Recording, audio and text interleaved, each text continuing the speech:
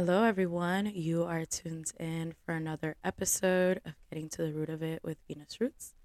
And it's been a while. A lot has unfolded in terms of the global stage and what we deem as normal and how we're making sense of things every single day. And I'm really grateful for my guest today because it's someone I look up to and admire deeply, and also someone who I think every time I speak to her just offers me an abundance of clarity and optimism that's rooted in a revolutionary commitment to build a new world. So, Claudia, thank you for saying yes and thanks for coming back to the show. Thank you so much for inviting me and for having me. I'm sorry about the scratchy voice. I have a very bad allergy, but I'm very, very happy to be with you. Yeah, no, and I hear you. There's something going around in New York right now, but I think, I mean, just let's just like zoom out a little bit and can you help me understand like how did we come to this decision? For folks that don't know, Claudia de la Cruz is running for the presidential ticket on behalf of PSL, the Party for Socialism and Liberation. And I can say for myself, when I saw the trailer, I was deeply moved. I was teary eyed. And I was also surprised. So give me a little bit of context, like how we get here. Well, I think, you know, to be completely honest, one of the things that made me um, decide to join in, be in this journey with the Party for Socialism and Liberation is mostly because I understand that whether our people participate or not in the electoral process, they're definitely exposed to it. And whether they want it or not, they pay attention to the candidates, they pay attention to the debates. Mm-hmm. There's a deep level of discontent, I Yeah. think, in this particular moment, where there were a lot of young people who became involved in electoral politics in 2020 and saw themselves being funneled into backing Biden, in Mm-hmm. this coalition against Trump. And it proved not to be the best step to take ultimately because the lesser of two evil politics historically has never served working class people. And so it made sense, um, knowing in this current moment where the the the mood and the spirits of people are, where we are economically, politically, culturally in this Mm-hmm. country, um, to be able to be part of an intervention that offered a third party option, divorced from the corporate duopoly that we know as the Democratic and Republican Party. We know that democracy in this country is a sham. We know Mm-hmm. that there are many obstacles, that are placed for any option outside of that corporate duopoly. But we have the opportunity and I think the responsibility as socialists to intervene in a way that it exposes and puts forth the contradictions that exist in this country that proclaims to be one of the biggest democracies, when in reality we know is one of the biggest hypocrisies. And so we want Mm. to be able to raise, so we want to be able to raise the demands and the solutions that actually reflect our people's needs. Um, because we know that the politicians that belong to the Democratic Party or to the Republican Party, they have no solutions. They cannot meet the scale of the crisis that capitalism has created. And we want to be able to uplift the voices of people that are in organized struggle. We want to be able to um, call on young people to become part of political organizations. We want to be able to call on young people specifically to be part of organized struggle. I think that there's a resurgence of of of struggle in ways that it hasn't been real in many years. Um, and so I think that there's hope for folks to be able to take this opportunity within the crisis that capitalism has created to create a movement that is strong enough to move the interest of working class people forward in this country. Mm. Yeah, I feel that deeply in my heart. I think, as someone that occupies a lot of spaces with comrades and people who feel dedicated to struggle. Sometimes talking to my quote unquote non political friends or even just my parents, right, who are just working class people. My dad works in maintenance, AC, and my mom works in a grocery store, and they live in Florida in government housing. And feel very divorced from the political system. They feel Mm-hmm. very alienated and very disempowered, right? We've had so many arguments as I've like been developing my own political identity of their lack of participation. But saying all of that to say, I sometimes use conversations with them as sort of like a litmus test of like, okay, if you're not in a particular sector of left Twitter, if you're not part of a political home and you're just a working class person in this country who's struggling and who has been struggling year after year, decades after decade, and nothing shifts, if anything, conditions seem to just get worse, right? Why would we expect these people to feel invested in a political process that is not for them and that Mm-hmm. doesn't serve them? So I feel like Mm-hmm. that makes a lot of sense. I think especially I'd love to hear you talk a little bit more on like the contradictions you're seeing in this country that are being produced, especially in this past week and past 2 weeks where we've seen the sort of genocide on Palestinian people escalate to an unimaginable level simultaneously while Biden is sort of able to, cut the checks of billions and billions of dollars while people here at home are struggling. So, yeah, I'd love to hear a little bit more about these contradictions that you're seeing and that are like inspiring your campaign to take action. That's a really sharp contradiction that you raised. I mean, Palestine is ultimately a reflection of all struggles against colonialism, against all struggles around like to defeat U.S. imperialism. I think and feel and like to talk about Palestine as a struggle for all humanity, because it's really that is a struggle for humanity to save humanity.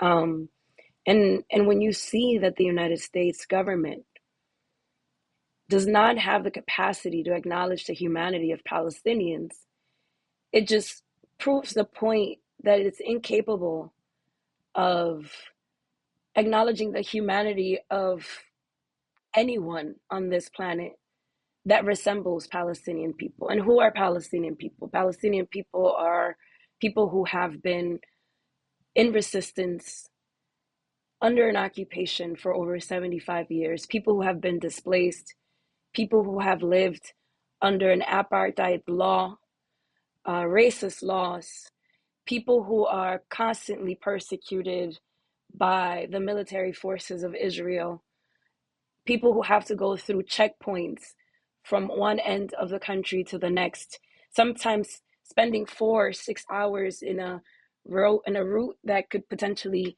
or should be 20 minutes. People who have been, you know, detached from their land, people who are peasant farmers who have been detached from their land. So the Palestinian people resemble a lot of the people, I would say the majority of the people of the world, displaced, colonized, persecuted, murdered violently by the boot of colonialism and imperialism. And so when you see that the United States takes the position of continuing to support Israel, which is a regime, is a regime. It has been imposed on the Palestinian people. Israel as a state did not exist before 1948. It was a creation of Britain and the United States for the benefit Mm-hmm. of those countries to be able to build empire. And so we need to contextualize that and understand that in that way. So when I say that Palestine is a struggle to save humanity, I really do mean it because it resembles everyone who lives under oppression.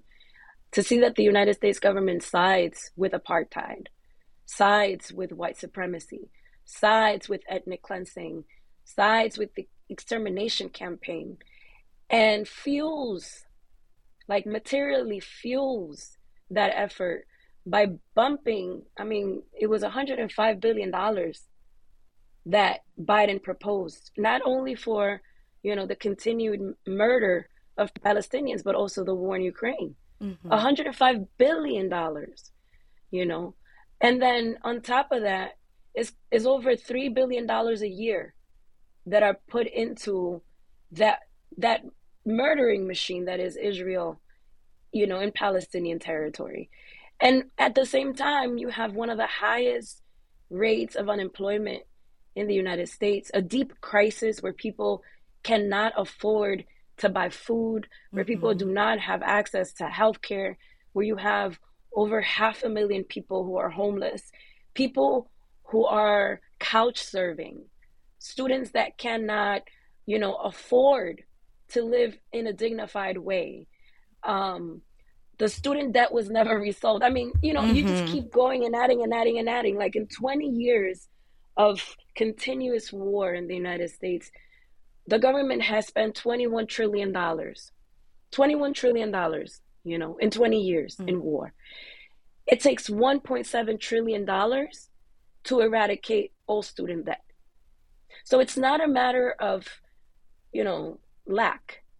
It's not a Mm-hmm. matter of not having the funding to do it, because we do have it. It's a way in which things are prioritized. The United States is definitely a government, as a state, is a capitalist machine that is addicted to war, and it Mm-hmm. thrives from war. But war has never been a friend of the poor. And so I think for the most part, if you go and you survey communities will say that. Yeah. Those contradictions are felt. They're felt every day when people have to make a decision on whether they pay for gas or buy lunch while they're working. Mm-hmm. Mm-hmm. Like it's a real thing. And the majority of people, again, are disillusioned by the politics of this country. And a lot of the times what that does is feel a sense of isolation, Yeah. feel a sense of like there's no change, we can't do anything. But historically, we've been taught that the little things that we actually have been gained through collective struggle. Isolation hasn't helped us ever. And so I think what we're also trying to do with this campaign is be able to fuel that energy of resistance and collective struggle, that we don't have to be in isolation suffering the deep crisis that capitalism has placed us in. And it's a crisis that is economic, that is Mm-hmm. political, that is environmental, and that is very much spiritual and cultural as well. Yeah. It's definitely dismembered the sector of society that has the most strength to be able to impact change, which is the working class. And so we want to build the confidence of working class people to see themselves in each other and find not only solace, but find strength to fight back. I really value you just laying it out so eloquently and holistically like that. I think just hearing you even talk and walk through all these like crises and issues and tragedies that are unfolding every day in our day to day lives. I think, I was just right before we started chatting, I was talking with a friend and we were talking so much around like the depression, the anxiety, the alienation, and the isolation that so many of us feel, and the dangers of that, especially as being young people, right? And how Mm-hmm. historically we know that young people, young working class people, are just have a particular position that makes us apt to join struggle. And what it means that in the United States, so many of us who are young and otherwise would feel enraged by these conditions feel or often feel paralyzed and feel hopeless, and I think I appreciate you mentioning beyond the economic and political reality, but then also what it does to us. It atrophies our ability to dream, it atrophies our ability Mm-hmm. to just build with one another and find that a worthwhile practice, a worthwhile process. I'd love to hear a little bit, I mean, connected to that around just like how you see the role of organization. I sometimes have a lot of conversations with friends who feel intimidated, who are like, yeah, I feel like everything's trash and I would like to do something about it, but just feel a little bit in the dark around like where do I begin? Who is organization for? And I have my own ideas, but I think I'd love to hear yours and how you're making sense of that. I think that's a great question. I think that's a great question because unfortunately, there has been a breakage, like a real intentional breakage in our lineage, like in the way in which working class people organize to be able to achieve, you know, even if, again, if they seem to be the smallest of reforms. And the ways in which people organize to be able to fight power of the capitalist system, but also attain power. I think that we have had a vacuum for quite a while in this Mm, country, and it has to do a lot of with the history of persecution yes. against socialists and communists. Communism is indeed the second religion of the United States of America. Like they despise what communists were able to do in a given historical moment in this country. In fact, a lot of folks with communist and socialist ideas were forced to go underground, and continue to do the work that they thought they could do without naming and calling themselves communists for a long time. Hmm. A lot of them are in jail. A lot of them were killed, you know. Um, and that's the history of this country, right? Freedom fighters, those of us who have committed our lives to liberation in an organized way, have always been a threat to the US. Um, for me specifically, I cannot exist or speak about community organizing outside of an organization. I've always belonged to an organization. I've always been accountable to a community of people. I've always allowed myself to learn with and grow with organizations. Um, Not all organizations are perfect. Not all organizations will resemble what we hope to see in an organization, and they don't have to. Hmm. I think part of the mistake that we make often is kind of waiting for that perfect organization to come and save us. And it's the mentality we have about doing politics in this country as well. The idea of being able to struggle in a principled way, in a collective way, um, not to be avoidant of conflict, but face conflict head on as a way of growing is something that is not part of the political culture, unfortunately, of this country. Hmm. Um, and to be part of a political organization, it entails precisely that, to be serious about revolution, to be serious about building the political process, to be serious about what we understand needs to happen, and to be serious enough to be in conversation and in struggle with other people around that vision. Um, I particularly, you know, was connected to a lot of different political parties, mostly from the Caribbean and Latin America, before deciding to join the Party for Socialism and Liberation. But I've always understood as a Marxist Leninist that anyone who claims to be a socialist or communist needs to be part of a political discipline. You need Mm-hmm. to be part of a political organization. If not, you're just a cultural Marxist. You're just someone who's like theorizing, If you call yourself a Marxist Leninist, then you need to be within a Marxist Leninist discipline, which is democratic centralism, which means that you're not going to get your way all the time, Right. and that there's going to be a process of determining what is best, not for one individual or three individuals, but for the majority of people in the space and for the political project. And so to join the PSL meant that for me. It meant sacrificing some of the leeway that I had as someone who had been doing community organizing, doing, pedagogy, doing theology, being in different spaces in different community projects, but being part now of a political discipline within a Marxist Leninist party, which is democratic centralism, which has a leadership, which has a collective process, which is democratic, but not democratic in the bourgeois way that we understand it. And Hmm.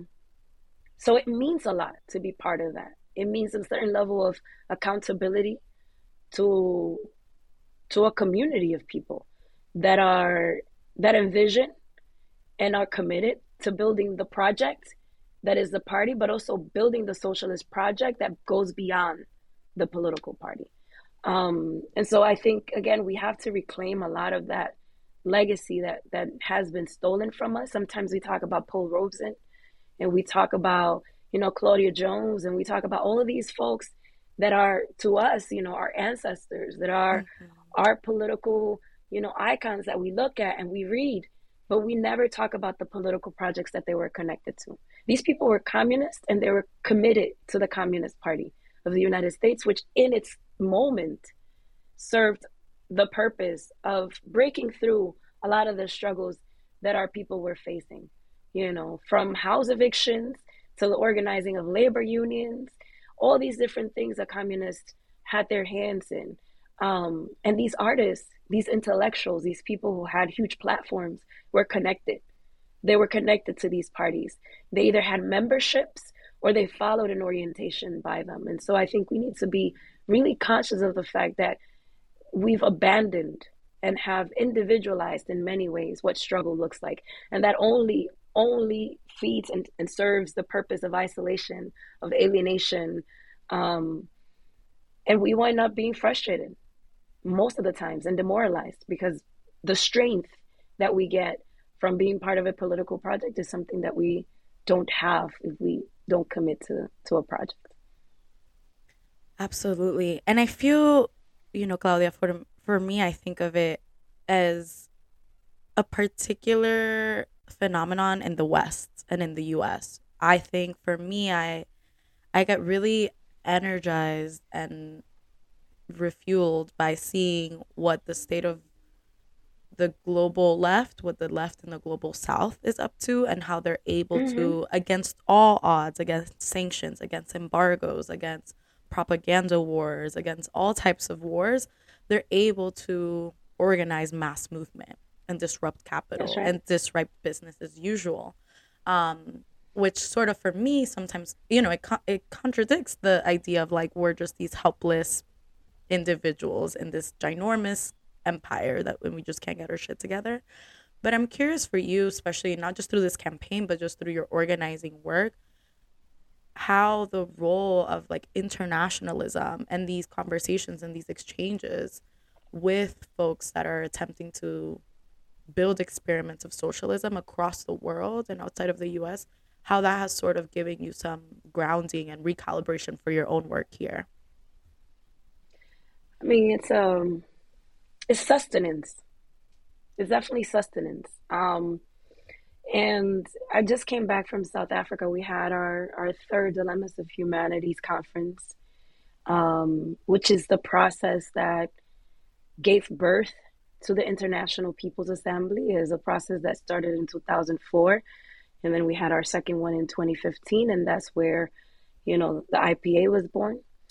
Um, and being in these like huge spaces with many communists and socialists from the global south is always re-energizing and it's reaffirming, because you have comrades. For example, we have comrades from a news project that's called News Click in India, Mm-hmm. who have been persecuted. We have two of our leaders from that IPA platform who are in jail, Prabir and Amit. And they're in jail simply for uplifting the realities and the conditions and the resistance of the peasantry in India. That was Mm-hmm. their that was their crime.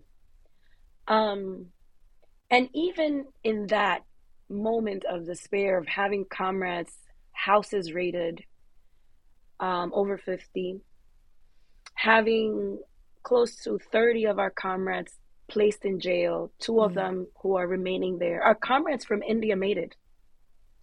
They made it to the conference, and they made it in solidarity with Palestine, and they made it in solidarity with movements and struggles in South Africa and in the western part of Africa. You know, with this courage. Yeah. And I say with this courage because they don't know what will happen to them once they go back to India. They could have been arrested. Mm-hmm. They could be facing the same charges of terrorism, basically. that, I mean, and Pereira are facing. And they had the courage to make it there. Comrades from Argentina who were in the process of, figuring out what this first round of elections would be, because they have a psychopath that is running Mm-hmm. for Mm-hmm. president, Miguel. Um, and they made it, despite of the struggles and the things that they're pushing in that electoral realm, they made it. The Cubans made it. The Venezuelans. And when you see people that are have the capacity to put internationalism and that the conversations that strategically bind us together to move forward as a priority, how can you not be part of that process?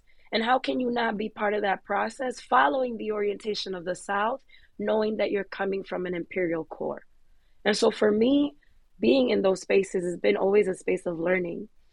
um, I know what imperialism does, internally to the United States. I know what it does externally to Mm-hmm. the United States as well. I'm the daughter of immigrants from the Dominican Republic. The Dominican Republic has been, invaded and occupied by the United States several times. Mm-hmm. People don't think about the Dominican Republic as a neo colony. It is a neo colony of the United States. It follows the rules of the US government. It's a project of neoliberalism. You know, we are neighbors to Haiti, who has been um, receiving attacks, who has been receiving aggression from the United States historically. Yes. We're neighboring to Puerto Rico, who has 125 years of being a colony. So I know what it does outside, but to see outside of this continent Mm-hmm. how people are struggling and are resisting as well in India, how people are resisting in Africa, how people are resisting in the Middle East, in the Arab countries, gives you a strength and it gives you a validation of being part of a larger struggle. Yeah. And so if you ever stop being accountable to people in your immediate space, you know that you have to be accountable to a larger group of people that are also counting on your work, on your contributions to be able to defeat the monster that is killing them. You build these bonds that are unbreakable, you know. And so for me, internationalism, I mean, I started doing organizing when I was 13 years old. And the way that I started doing organizing 30 years ago was Mm-hmm. around the Vieques. I'm not Yeah. Puerto Rican, but we were trying to get the Marine out of Vieques. And I understood that the US Marines had nothing to do in Puerto Rican land. And I understood that it was for them, it was strategic to be able to uphold US imperialism for as long as they had Puerto Rico. I didn't care that I wasn't Puerto Rican. What was at stake and continues to be at stake by Puerto Rico being a colony of the United States is the livelihood of the rest of the continent, because it's Mm-hmm. strategic for them to do everything that they do.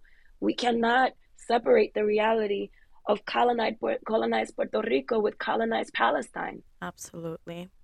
We have to, and so these connections are important, and we need to make those connections nationally, regionally, and internationally, because we are part of a larger group of people that is called the working class, that are the dispossessed, the wretched of the earth, as Fanon would have said. Mm-hmm. We are part of that large family. And for as long as we are kept in our small little blocks, in our small little spaces, it's very limited what we actually can achieve.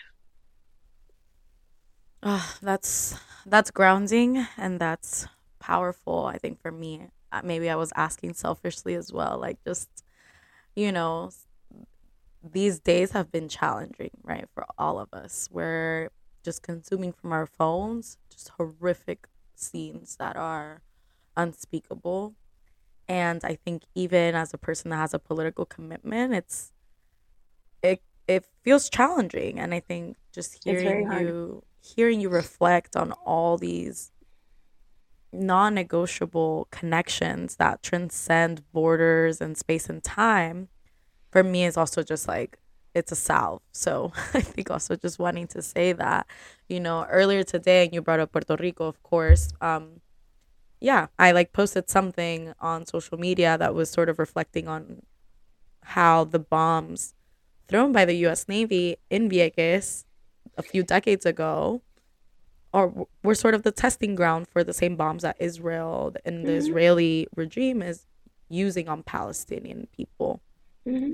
And it's just those reminders of like, in this empire, most of us suffer from historical amnesia, especially to your point, if we're not accountable to an organization and an organizational process of experimenting. So I think this moment with Palestine, because I think it's also important to frame it as just like a revolutionary moment, Mm-hmm. that is well organized and that sort of opens a portal of, to your point, of wretched people all over the earth to sort of stand by these oppressed people who are taking freedom into their own hands. Um, but all of these connections, I think most Americans, like don't have those constellations lighting up right now. Um, You know what's another connection that I think is important? 2020 in Seattle, we saw a lot of people being shot at their eyes. mm-hmm. Causing ocular damage. Yes. That's an Israeli. That's an Israeli form of neutralizing Palestinians that was utilized also in Chile.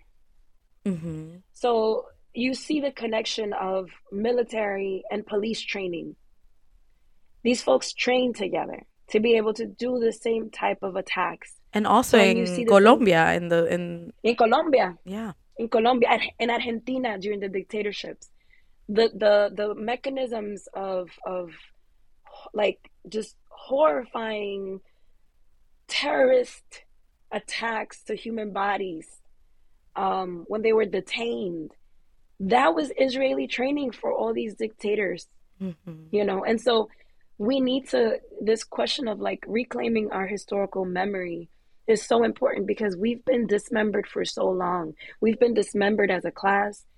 Our consciousness has been dismembered internally. The levels of disconnect and detachment that causes is also part of that. And so I think all these connections are necessary to be able to gain strength. Not we should have moments of solace and solitude, and like we have to have moments of reflection, and sometimes it's okay for us to kind of stop, but to become paralyzed by these moments Mm-hmm. is only giving up more strength to those who are doing the oppression, giving leaving a vacuum for them to continue to take space. And this is a moment where we have to go on the offensive. This is a moment where we have to pull together and move forward collectively.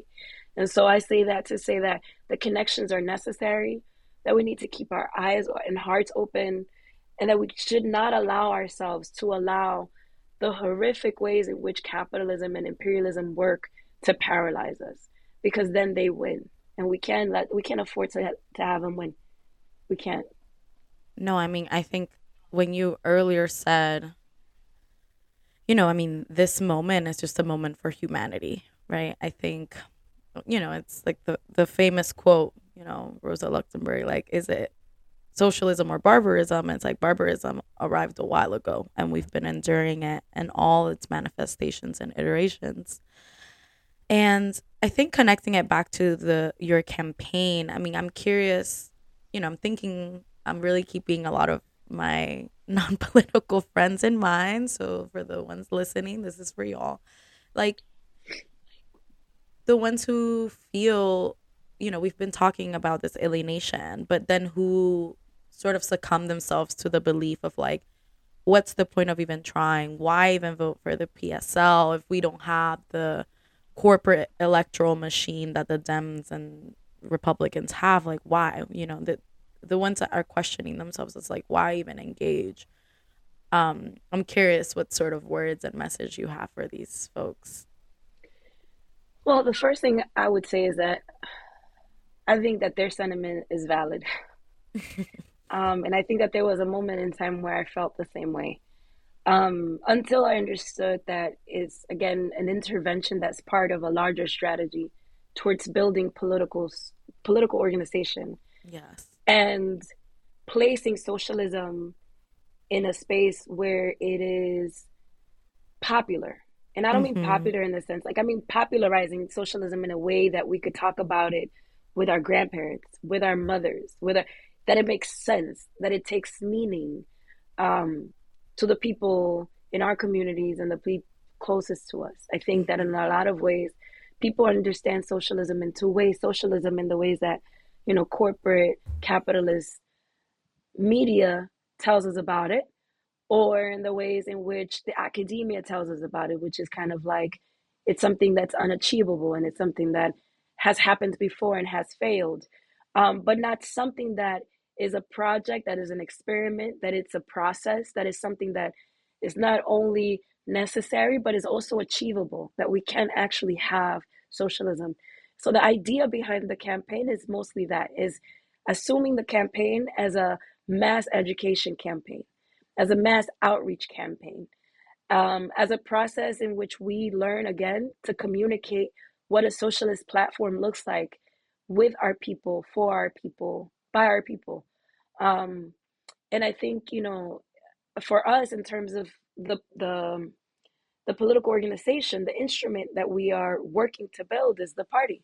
We always say within the party that the biggest campaign is to build the party. Mm-hmm. Um, and so every effort that we make, everything that we do, is to be able to accelerate the growth and contribute not only to the growth of the party, but also the growth of the cadre of the party, the members of the party. And so we're not, again, we do understand just how much of a fraud democracy is in this country. We're not being naive. Mm-hmm. Um, there's also the understanding that that there's a lot of obstacles that are placed for third party options. Yeah. And there's also the reality: the more strength that you accumulate through this process, the more of a possibility that you have to be able to achieve things through an electoral process at some point. Mm-hmm. If we just don't do it, then we're also allowing space for independent third party options that are very much the same as the capitalist system, that could be fascist, that could be very liberal, but not necessarily revolutionary. And so, what we're saying is, we don't want people's vote necessarily. That's not the only thing that we want from folks. What we would like for folks is to make a commitment to political organizing. What we would like for folks is to become organized and become part of an organization. What we would like for folks is the understanding that we're not waiting every 4 years for a savior, that we could organize ourselves to get what we need to get. We only get what we're organized to take. If we can't organize ourselves to Mm-hmm. take the power, we're never going to get it. And so we could either decide to be on the sidelines and not participate, but we're again allowing a vacuum to be created, a vacuum that could be taken by anybody. And it could Right. be the worst of what we've already had. And so I think we need to be really strategic and really intentional in ways where we put our energy and our effort and our aspirations in things that we believe in and that represent our needs as communities. And so that's the reason why we're talking about, again, building political organization, uplifting socialism as being the core aspect of our campaign, way more than the question of whether people will come in and vote or no. We're not a every 4 year party. We're an everyday party. We do work every day. Mm. I mean, period. I don't have much to add to that. I guess, I mean, I love talking to you, Claudia. I think you have just such clarity and conviction, and you always bring in a beautiful balance of context, of historical analysis, with also just like a soberness to this moment and the now and where we're headed and where we can head. So I guess on that, on that note, like, what's next for you? Like, where do we get plugged in? How do we support? What do we do? What are the next steps? I'm really excited about. I'm really excited about the levels of consciousness that are emerging from Mm-hmm. young people. It is crazy, the number of people that are out, in support of Palestine. People, people who don't usually go out and protest. Yeah. People who don't usually out there making statements, that are able to make connections. And I think it's a reflection of the moment. People are tired. People are fed up. And what we're seeing in the campaign right now, like we launched September 6th, and since then we've had hundreds of volunteers that have signed up to participate in the campaign. That is very hopeful. And these are folks Mm-hmm. that are not connected to the party, folks that are not in any way, shape, or form party members. Some people who are not in anywhere where I would be like, well, I've never even been there. Um, because I'm a New Yorker through and through, like internationalism, all that good stuff, and I'm all about visiting. And but there are places in the United States that I've never thought about being, and Yeah. some of these places are the places where folks are like, we want to be involved because there's nothing here, and because no one ever comes here. Um, and that's very telling. That's very telling that you have a large population of people in this country who feel neglected. Mm-hmm. Um, by all structures and who are willing to organize themselves. And so to me it's very, very hopeful, the idea of being able to intervene in spaces again where there isn't a structure, where there aren't any, like, nonprofits or any politicians coming through, um because these folks have been, again, neglected, and there's been a sense of, there's a lot of grievances, and grievances could turn into a lot of things. Grievances Mm-hmm. could turn into big problems. And I don't think we understand just how much Trump and the ultra right intervene in spaces of grievances, Yes. spaces where people have been forgotten, where they don't have basic necessary things and structures and systems to be able to live. And they're intervening, precisely feeding off the prejudices and the ignorance that has been imposed on these populations. And I'm talking about a lot of poor white folks. Mm-hmm. And I'm also talking about indigenous communities. I'm talking about Black folks that have never seen a politician come through their neighborhood. And they have Mm-hmm. issues of water. And they have issues of, like, literally shit, poop Mm-hmm. coming up from their, you know what I'm saying? So, like, sewage problems. And so these are the people that I'm talking about. Like, we want to be able to connect with people that are really in the margins of society. Um, and we're seeing folks that are signing up to volunteer in those communities. You know, there are folks that are sending in donations and are saying, I pump gas and I'm sending this money because whatever it is that you have on your platform is what represents me. Mm-hmm.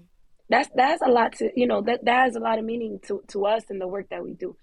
And so I'd say if folks want to get involved, you could always go on to votesocialist2024.com. You could also follow, the PSL national um, social network. So, like, in Instagram and X. I don't know why, but I just dislike calling Twitter X, I because mean, the no, X it's has a whole corny. It's different meaning corny. for me. Yeah. Yeah, it has a whole different meaning for me. Just like, nah, I don't know if I like that. But, just folks can go into social media and follow the PSL National, um, and get involved. Like, we just want folks to get involved. Yeah. People will go through a process where you will go from one organization to the next, and that's okay. We change in our process, but let us never struggle by ourselves. Like, if one organization didn't work for whatever reason, find another organization that's more politically aligned, but do commit yourself to moving that organization to the best organization to receive other people like you. And I think that that's the best thing that I can share with folks. We want them to get organized. We want them to join political organizations. We want them to be part of the campaign, of course, in the ways in which we are able to popularize, proletarizar. Mm-hmm. How do you say that in English? I would just say it Proletarizar. like that. Make socialism the option for the working class. Make socialism for the proletariat, something that they could understand. Fred Hampton Sr. used to say, "Socialism is the people," and whoever fears socialism fears the people. Mm-hmm. We can't fear our people, and we got to make sure that people know what socialism is and that they are socialism. Yes.